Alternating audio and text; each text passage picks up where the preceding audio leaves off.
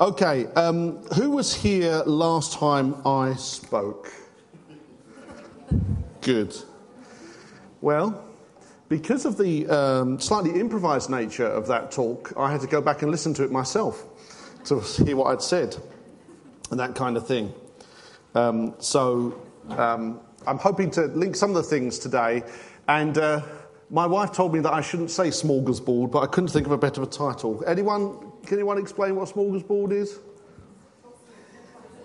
Nice and loud, Kim, in your big outside voice. It's a Scandinavian plate with lots and lots of different things to taste and enjoy. There you go.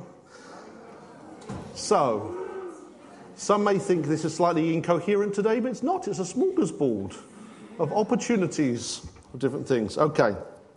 I would like you, if you have one, to turn in your Bible to 1 Corinthians. We're going to put our finger in that and come back to it. I'm going to lose this at some point. And we're going to jot around a little bit of that. Yeah, here's an interesting thing. I know many of us are not bringing physical Bibles to the meeting anymore. And it was interesting with the time that we had with David Cassidy a little while ago to talk about developments in the church he leads. So his church, he took over a church which at its height had been like 6,000 people in it, and now it was down to less than 1,000. And I was interested to talk to him about rebuilding. And one of the things he said is what he'd noticed is that if we just use electronic devices to search for things in the Bible, we kind of get like a potted kind of point. We kind of dive into bits and we don't get the whole togetherness of it. And I know that as I've switched around using electronic stuff and using iPhones and stuff, you don't get that sense of context. So let me encourage you to start bringing a Bible in. If you'd like to have a lengthy discussion about Bible versions, I'm very happy to do that with you.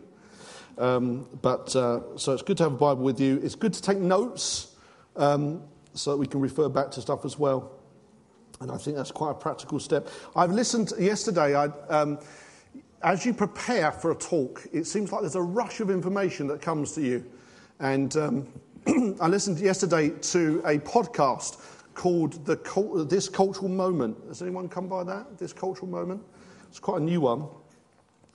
And they were talking about pre-Christian, Christian, post-Christian, to kind of work out the state of cultural affairs we live in. And one of the things they were saying is that unlike the pre-Christian period, the period that the early church was born into, the post-Christian period we're in now can't forget all of that. There are things in society and ways we look at things, the way our laws work, even the concepts of equality and fairness, all those kind of things, that are because of Christian influence. But the problem is that people don't want Jesus. They just want all the good bits. They want the kingdom without the king. And I thought that was a very profound statement to chew over, because you can't have the kingdom without the king. It all goes wrong. It all starts falling apart. And there were various different things they were talking about, and one of them was related to reading our Bibles and having physical Bibles. And in the midst of this podcast, they just gave a challenge. They said, why don't you get a quiet time, 5 minutes, half an hour if you can, read a psalm, lay it before God, and once a week meet with another Christian for a meal. If you do that, you'll be streets ahead of lots of other people. Now, I think a lot of us are doing some levels of those things. But actually, it makes you realise. In fact, another thing they said was that young people see the Bible as a hindrance to faith. It's an interesting idea, isn't it? The Bible is a hindrance to faith. So it's interesting to kind of dwell on those things. We'll put the links out on the website, etc. So quick recap on last time. I wrote this for my own benefit as much as for yours. We looked at 2 Timothy 2, verses 3 to 6. So a soldier doesn't get involved in civilian affairs. And we looked at what civilian affairs were, being under the command of Jesus, not following or justifying our whims. I don't know if I told you the story, but I've spent quite a bit of time online on Skype with Mike Stevens, and Mike, who came to speak with us back early January. He spent a portion of time as a major in the Paras And he was involved in training, and has been telling me lots of different stories about training. But he said in the period where he was training soldiers, those soldiers who were about to be deployed to Northern Ireland were the most focused on their training. They were most serious because they knew they were going into a battle zone in that sense. For those of you who are young, Northern Ireland, when I was young, was a place where wild people lived. Uncivilized. You know, it's the kind of thing where the Bible talks about not taking a wife from a wild place, and a pagan wife. Right, sorry. My wife's at the back of the meeting here, so she's not able to get things. But Rob looks quite excited as well, so that's good. So when you're about to be deployed, you get really focused on the military stuff. You don't want to get involved in the political, civilian affairs, those kind of things. We looked a little bit at 1 Corinthians 9, verse 27, talked about beat our flesh, beating those natural urges, those worldly urges into submission. We talked somewhat about being righteous, not pursuing niceness. It's really seductive to want to be popular, to want to be someone everyone thinks is nice or kind, but actually we're called to righteousness. And part of the whole journey that I was talking about related to that was laying aside my preference, laying aside the things I want to do, and potentially looking into being discipled and being disciplers. So that's a bit of a recap there. Mark, because of his excitement, didn't do this song. So that means I need to sing it to you. Where's Ella? She does like me singing, so. Can I tell you something? Ella said, apparently in 16 Plus, she says, it's good to know that you don't have to be able to sing in tune to lead worship. So if I ever feel led to lead a song, I try to pick her out and go, this one's for you. Right, anyway. We may come back to this song. If you get nothing else from today, I think this encaptures it all. It's an old song that Tina, not Tina Alexander at the time, but Tina Kent wrote. Matt Stanford put the music round for the worship band, and he showed a picture of a cassette and then explained what a cassette was, which was good of him. Change me, O Lord, from the inside so your love shows on the outside. Change me, O Lord, make my life reflect you. I want to be a mirror for you, bright and shining, to reflect your glory. There's nothing I can do to make me more like you, but you can clean me, make me pure and holy. No one else can do it. Love me and see me through it. As you change me, rearrange me to be like you. In the stuff I'm talking about today, I want to be careful to kind of, make some points that I've got some things I want to address in us, behaviours.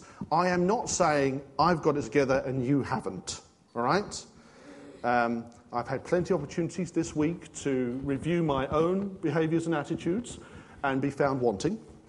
So, but this is where I'm at. So I'm a fellow traveller with you on this. And this is my prayer, that I could become more like Jesus, that I might reflect him. And all the complexities and things that we can say and things we can explore about culture and life and all those things, ultimately, I want to be more like Jesus. And I believe that's what you want to be as well. And here's the interesting thing, we can be more like Jesus. It's not unobtainable, it's for us, we can be more like Jesus in that sense. It's a great song. We should do it to the kids at some point as well. Right. Anne Smith. It is never a good sermon unless you can get Anne Smith to read something or tell a story. She has not got any puppets with her. I'm sorry about that. There you go. I sent Anne this text beforehand, but missed key bits out just for the sheer fun of it. So this is completely fresh for her. I was mindlessly channel surfing through scores of TV programmes to pass the time. I landed on a British journalist who was saying that Christians believe that if many of them live in a community, it will affect that community for good. The greater the Christian presence, the greater the benefit to the society at large. I agreed with the commentator. That is what we teach. He then proposed to look at the most Christianised city in America to see how this influence works out practically. He defined Christianised as the community with the largest percentage of believers regularly attending church. This, I thought, was a good conservative working definition of Christianised. By that definition, then, Dallas, Texas, was the most Christianised city in America at that time. More people per capita attended church on any given Sunday than any other community in the country. Churches abound in Dallas, and a large number boast full pews. Our journalist proposed to look at the social demographics of Dallas to see how this Christian blessing worked out within the community. He looked at the statistics and studies on crime, safety on the streets, police enforcement, and the justice and penal system. He looked at healthcare, hospitals, emergency care, contagious diseases, the infant mortality rate, and the distribution of caregivers. He reviewed education, equality of schools, safety, test scores, and the graduation statistics. Jobs, housing, and general economics were evaluated. Can you get a job? Can you get housing? Does potential income match available housing? He looked at homelessness and at programmes for those unable to care for themselves. Is there equality, regardless of colour, creed, or income? And so on. Each of these categories was evaluated according to racial and economic factors. The TV host looked at the statistics and information you would be concerned about if you were going to raise your children in a community. Will my children be safe on the streets and at school? Can they get a respectable education? Will I be able to house, clothe, and feed my family? Will my children have blatant exposure to drugs and other destructive influences? Can my family be protected from disease? Is adequate medical care available if they get sick? Can I get legal help and fairness in the judicial system? Are the police interested in our protection? And is all of this true regardless of my colour, nationality, or creed? About an hour of the programme went by, and I was watching it alone. By the time my British host was done with the Dallas study, I was devastated. No one would want to live in a city in that condition. The crime, the decrepit social systems, the disease, the economic discrepancies, the racial injustice all disqualified this community from having an adequate quality of life. And this was the most Christianized city in America. I wanted to weep. Thank you, Anne. I think it's important not just to assume, well, that's people just pitching up to church. I don't think it is. I don't think people just pitching up to church means that the pews are full and it's not just cultural. But it did make me think we could be having a nice time, having great meetings, having great kind of Christian socialization, but actually not affecting the world around us. And I think that's one of the things we've got to think about. What does that mean? There needs to be some kind of shape-up in that situation. And that's the introduction of the book. I've not read the rest of it yet. I got stuck with that bit. But I think that's partly what I'm considering there, is we could have all these things that look right, that seem to have all the right indicators, but it's not actually making a difference. So, today, I particularly want to focus on those who are over 40. I know that nobody's over 40, but those of us who are over 40, I want to particularly focus on. And I actually want to focus on the men. I've got a lot of things to say to young people, and if I dare, I'd have lots of things to say to women as well, but I just want to focus on the men in that sense. Most represented, of course, by Homer in that sense there.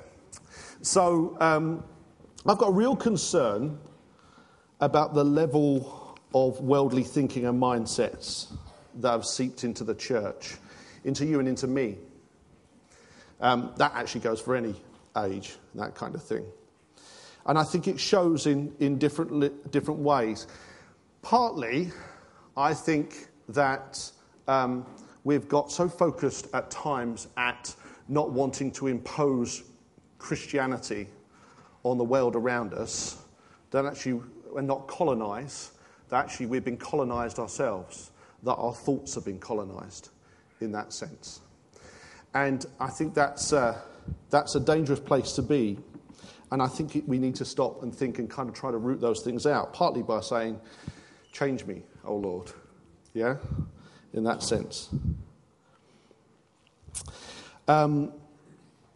I think, as I talked about last time, a lot of this is to do with my rights. My right to be able to speak up. My right to a job. My right to food. My right to health care. My right to do the things I want to do. I think a lot of that is worked out in that way.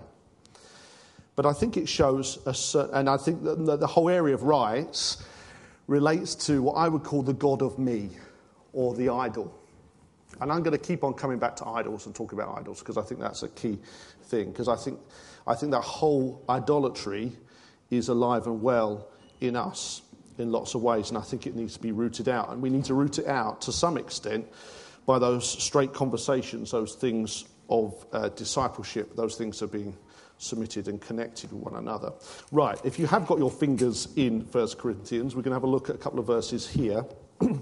So the first one we go to is 1 Corinthians 6, verse 12. Now, I've still got my fancy Bible, which doesn't read the way any other Bible is, but I've got to stick with it now because it's got large print. And until I've come to a realisation I need glasses, I've got to stick with this one. So I've now written in the words that the rest of your Bible says, so I know. So it says, 1 Corinthians 6, verse 12 says, everything is permissible for me, but not everything is beneficial. In your Bible say, I have a right to do it whatever I want, or something like that. Yeah? Everything is permissible for me, but I will not be mastered by anything. I should not be a slave to anything. It's pushing us there to not be enslaved to the ways of this world, to not let our minds be enslaved in that sense. Right? Let's jump back then to 1 Corinthians 3, verse 1 to 3. For my part, brothers and sisters, I was not able to speak to you as spiritual people, but as people of the flesh, as babies in Christ. I gave you milk to drink, not solid food, since you were not ready for it. In fact, you're still not ready. It's quite an indictment. I've been reading Corinthians recently. I found it really juicy and somewhat convicting at times. I've got a little statement up on my wall, and it's a little warning to me. It says, "Don't be placated by meat when you can don't be placated by milk when you can feast on meat." I think so often our immaturity and our ways of being mean that we're not moving on to the bigger things of God. We're not exercising ourselves. We're not getting hold of stuff. We're not taking on those challenges in that sense. 1 Corinthians 3, verse 18 talks about if you think you're wise, you're really not.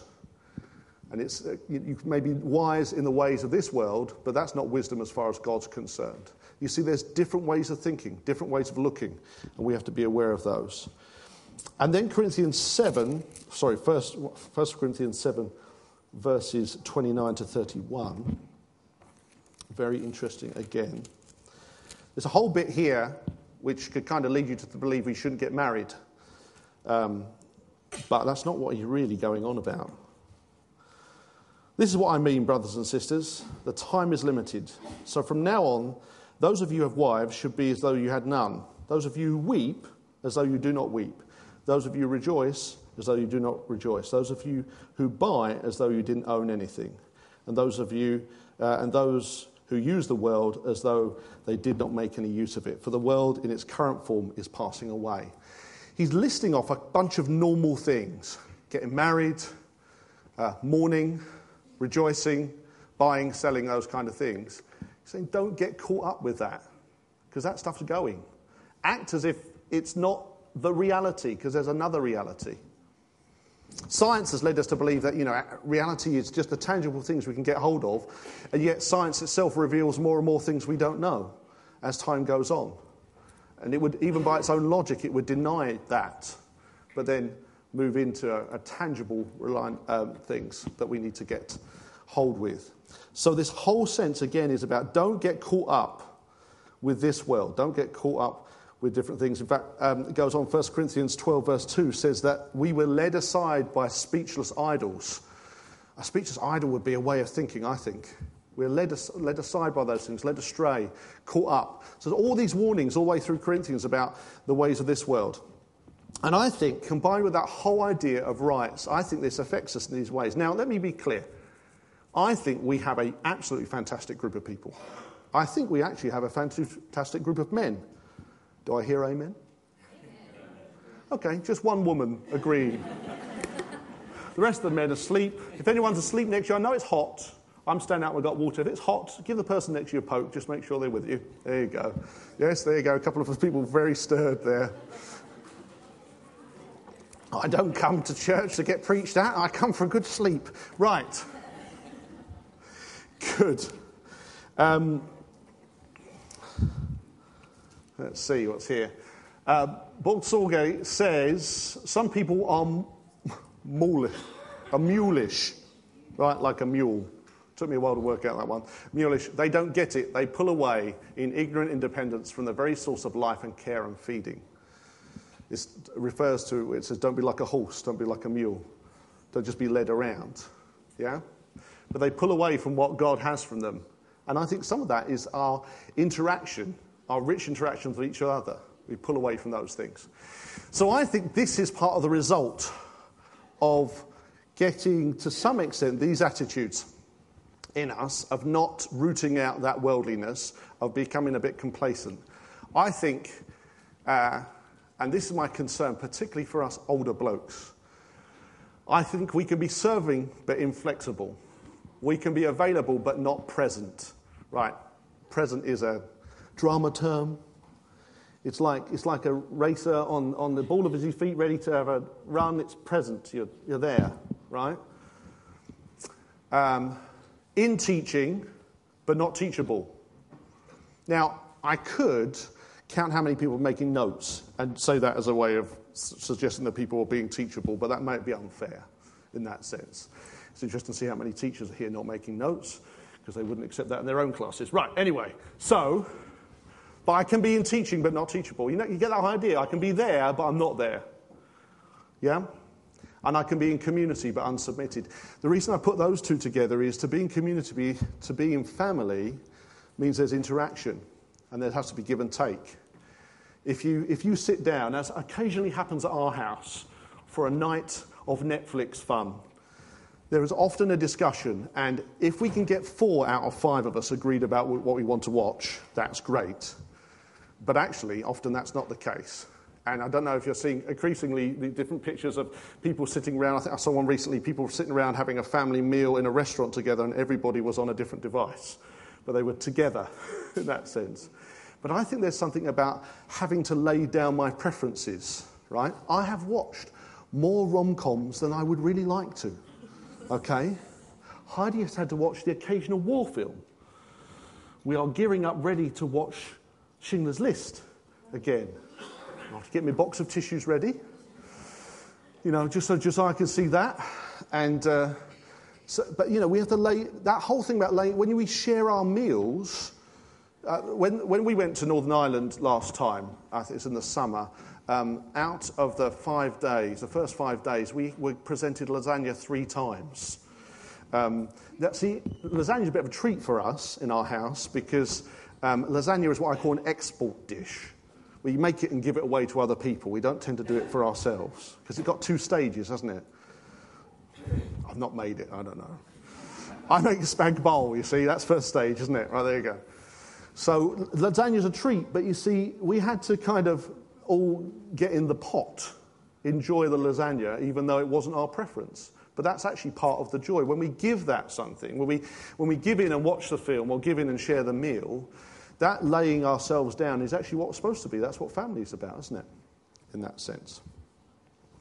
So I think that's part of the situation we're in.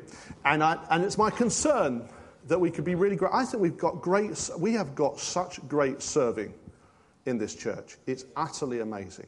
Utterly amazing. I would give you a round of applause, but it is really good. Now, some of you are dying too, I know. Right? But,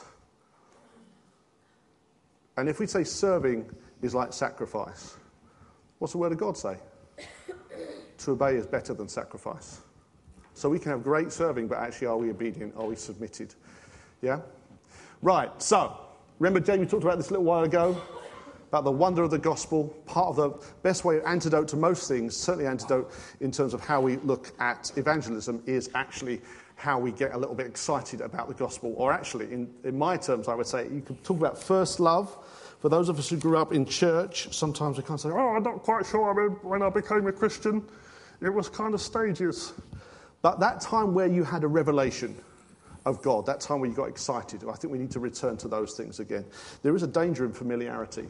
So this is what I want to do. This is the second part of our smorgas, and I'm going to skip some bits as well. So what I want to do is I'll take us through a couple of images in the Bible, yes? Dust off your old brains. Some of you may know this, right? That's good. You need to share it with the people around, because I've come across a lot of people that don't know this stuff. So, Hans, bless him. Hans, amazing fellow. He does say things that are quite rich. Yes? And he said this phrase at the start of the sermon and then didn't open it up at all. We had a conversation about that. He said, God wants to tabernacle with us, and then went off and did something else. And I thought, I could spend a long time on that. So we're going to spend a little bit of time on it now. So, what does it mean that God wants to tabernacle with us? Well, here's a tabernacle here, yeah.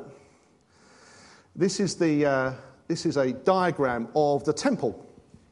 And we often talk about this. We talk about coming through into the courts, come through the gates, thanksgiving, courts with praise, and then this whole place of worship, that kind of thing. Of course, here's the veil, very key, and behind that is the Ark of the Covenant, and that is where the presence of God was. This is all pre the death and resurrection of Jesus, in that sense, okay? Oh, well, that wasn't supposed... Oh, no, I'm going the wrong way. There we go. Right. Now, do you remember this? Old folk here? So I was chatting to someone, and they said, oh, what's the Ark? What's that? I said, well, it's here. Here, Indiana Jones, he got it. There's the Ark of the Covenant. It's a very good picture, actually. Does anyone remember in the film what happens when the Nazis... There's always a great film, always got Nazis in it. Right. When the Nazis get hold of the Ark and they lift the lid off it, what happens?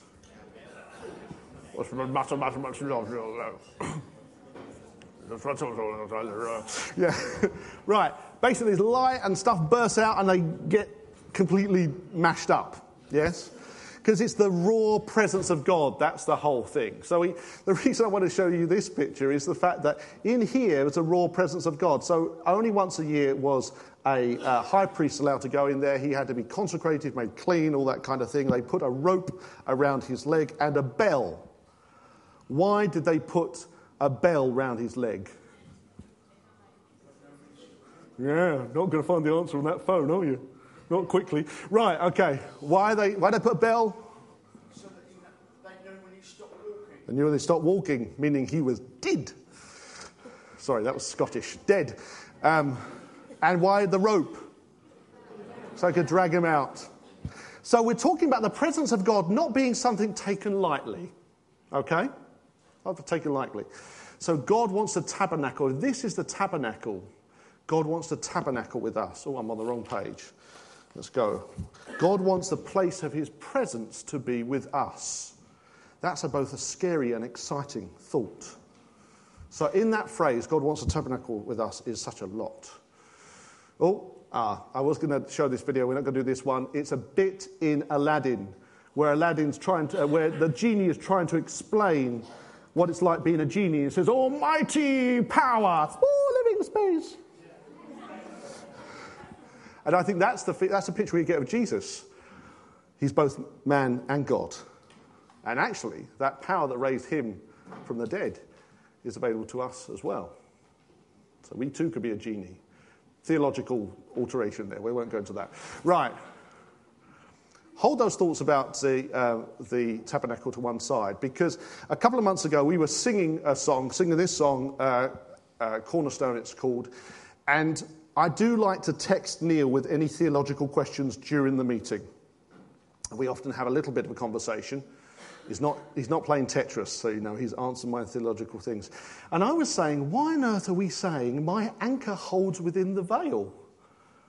My anchor holds within the veil. We'll sing it with passion, right? I can bet you that probably 50% of you did not know what you were singing, right? Okay, which is a problem, isn't it? If we're singing a bunch of stuff we don't know, right? My anchor holds within the veil. Okay, so I went to have a little look at this. So the whole concept, so when darkness seems to hide his face, right? His being Jesus, when darkness seems to hide his face from us, that I rest in his unchanging grace, right? Because my anchor holds within the veil. So that must mean something useful for us. So I started to look at what's anchor? What's anchor? Well, here's the anchor here, right? There's anchor, and it relates to this. There is faith shown by the cross, there is love shown by the heart, and there is hope shown by the anchor. So then, what are we talking about? Well, here we go. Here's the veil. My anchor is held within the veil. My hope is hooked onto the presence of God. Yeah? That's what we're singing. So when darkness seems to hide his face, the truth is, my hope is in the presence of God that I can have access to. Is that good? Yes. Next time we sing, my anchor in the veil, you can really sing it and know it this time.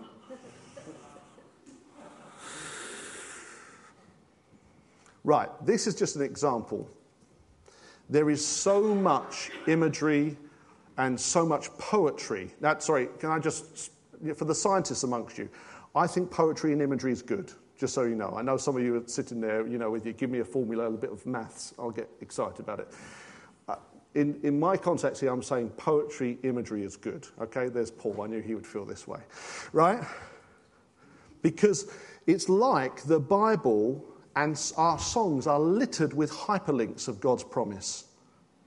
So when we sing, my anchor holds within the veil, it means all of that stuff I've just showed you. Just quickly. Yeah? I'm really excited. Heidi and I are really into hope. We both did the Crossroads course, and at the end of it, you're asked to write a kind of a tombstone type thing. What do you want to leave behind? And I wrote hope, and I put it on the ledge in front of the sink, right in front of Heidi's eyes. She then did the course, and she wrote, wherever I go, I want to leave hope. And she showed it to me as if it was a new idea. Isn't it marvellous that God had brought us together with that same thing, even though she doesn't seem to be able to read? So, yeah. But that whole thing about being hope bringers is part of what I think God has brought within us. And that hope bringing has to be on the basis of the veil torn in two. So why is it significant, the veil torn in two? Here we have, at that moment, the curtain, I put the veil here because you can call either way, of the temple was torn in two from top to bottom. The earth shook, the rocks split, the tombs broke open, the bodies of many holy people who had died were raised to life. They came out of the tomb after Jesus' resurrection and went into the holy city and appeared to many people. A bit freaky, right? Just by the death of Jesus, there's a whole bunch of people are raised and start strutting around in Jerusalem, okay? But there's other things, right? The earth shook. We're talking about an almighty physical event because this curtain was torn in two. We come back to it again. My hope is in the presence of God, that presence of God that had that effect. When I think of the veil, that's always the part I think of. And actually, when it says a veil, it wasn't like a little veil. It was like a thick curtain of severe levels and that kind of thing. Right. So this one, I was going to go over some different other images, but I didn't think we'd get time, and that's why I coloured the slide, you see. We'll do that another time. Right. Now, what I want us to look at here, we went over the soldier doesn't get involved in civilian affairs. We talked a little bit about the spirit of this age and the whole draw to a worldly mindset and idolatry in that sense. We looked a little bit about what it is, some of the images and stuff in the Bible which we can capture hold of, which are for us. Yeah, and I could go on. I got all kinds of words. I was going to look at justified and redeemed and all those kind of things in their non-religious sense. And I think it's important that we do those things, and I'm happy to go over those with people. That's great. Because we need to see that when we're singing stuff and when we're reading stuff, it has a whole bunch of other meanings for us to get hold of. There's such richness. Richness which is meat, not that being placated by milk. But I wanted to come now and play this song, which I didn't manage to embed, so the gents will put it up in a second. But I just was reading this, which C.S. Lewis wrote a long time ago. He's talking about people and this wrestling between God's and his way of being and our way of being. And he said these people have got rid of the tiresome business of adjusting the rival claims of God, of self and God, by the simple expedient of rejecting the claims of self altogether.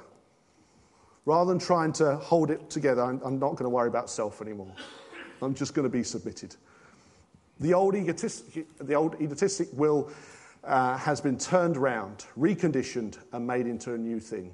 The will of Christ no longer limits theirs, it is theirs. Whew. How about that? If our thinking was not our thinking, but his thinking. That's a great place to be. And you know what? Every time we come together on a Sunday to worship, every time you take time to worship, we have an opportunity to do that, to recondition, to realign, to come back. Let's play this song. I will hand back control. Clear the stage and set the sound and the lights ablaze. If that's the measure you must take to crush the idols. Jerk the pews and all the decorations too, until the congregation's fueling half revival. Tell your friends that this is where the party ends. Until you're broken for your sins, you can't be so sure. And seek the Lord and wait for what he has in store, and know that great is your reward. So just be hopeful, 'cause you can sing all you want to. Yes, you can. Sing all you want to. You can sing all you want to and still get it wrong. Oh, worship is more than a song.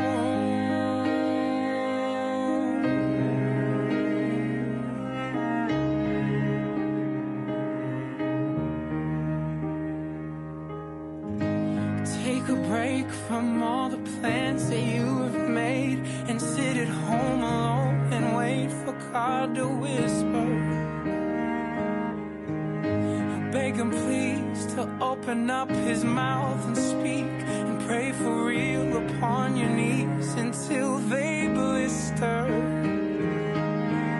Shine the light on every corner of your life until the pride and lust and lies are in the open. Then read the word and put to test the things you've heard, until your heart and soul are stirred and rocked and broken. 'Cause you can sing all you want to. Yes, you can. Sing all you want to. You can sing all you want to and still get it wrong. Oh, worship is more than a song. We must not worship something that's not even worth it.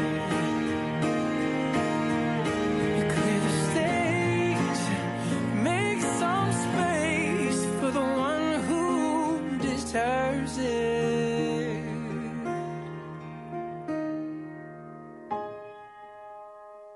Anything I put before my God is an idol. And anything I want with all my heart is an idol. And anything I can't stop thinking of is an idol. And anything that I give all my love is an idol. 'Cause I can sing all I want to, yes I can. Sing all I want to, and we can. Sing all we want to, we can. Sing all we want to. We can sing all we want to and still get it wrong. Worship is more than a song.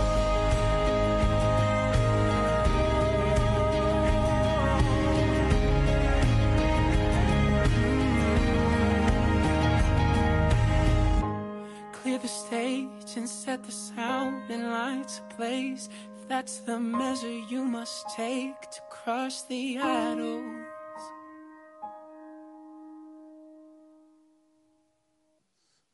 I love worship and I love music. I think it's a gift that God's given us. Can I have the worship team back while I'm talking? So what idols? I thought of a few of them just sitting there. It's amazing how God brings to mind the stuff that we just meander along in life in, and suddenly he puts his finger on a particular thing. God talks to me a lot through pictures, and as we're sitting there, I almost felt myself lying on a spider's web, and all of these different bits that I've attached myself to. And as I did that, he started to break them off one by one as I give them back to him. And as he started to do that, there's a fear that came in me to sort of say, well, if you cut the last one, I'm done. Because at that point, I fall. And you know what? That's exactly where he wants us. Free falling with him. Free falling with him. With nothing. Nothing else I'm holding on to. Nothing else I'm clinging on to. We sing that song, don't we? There's nothing I hold on to. That's about that. It's about giving it back to him. Allowing him to take control.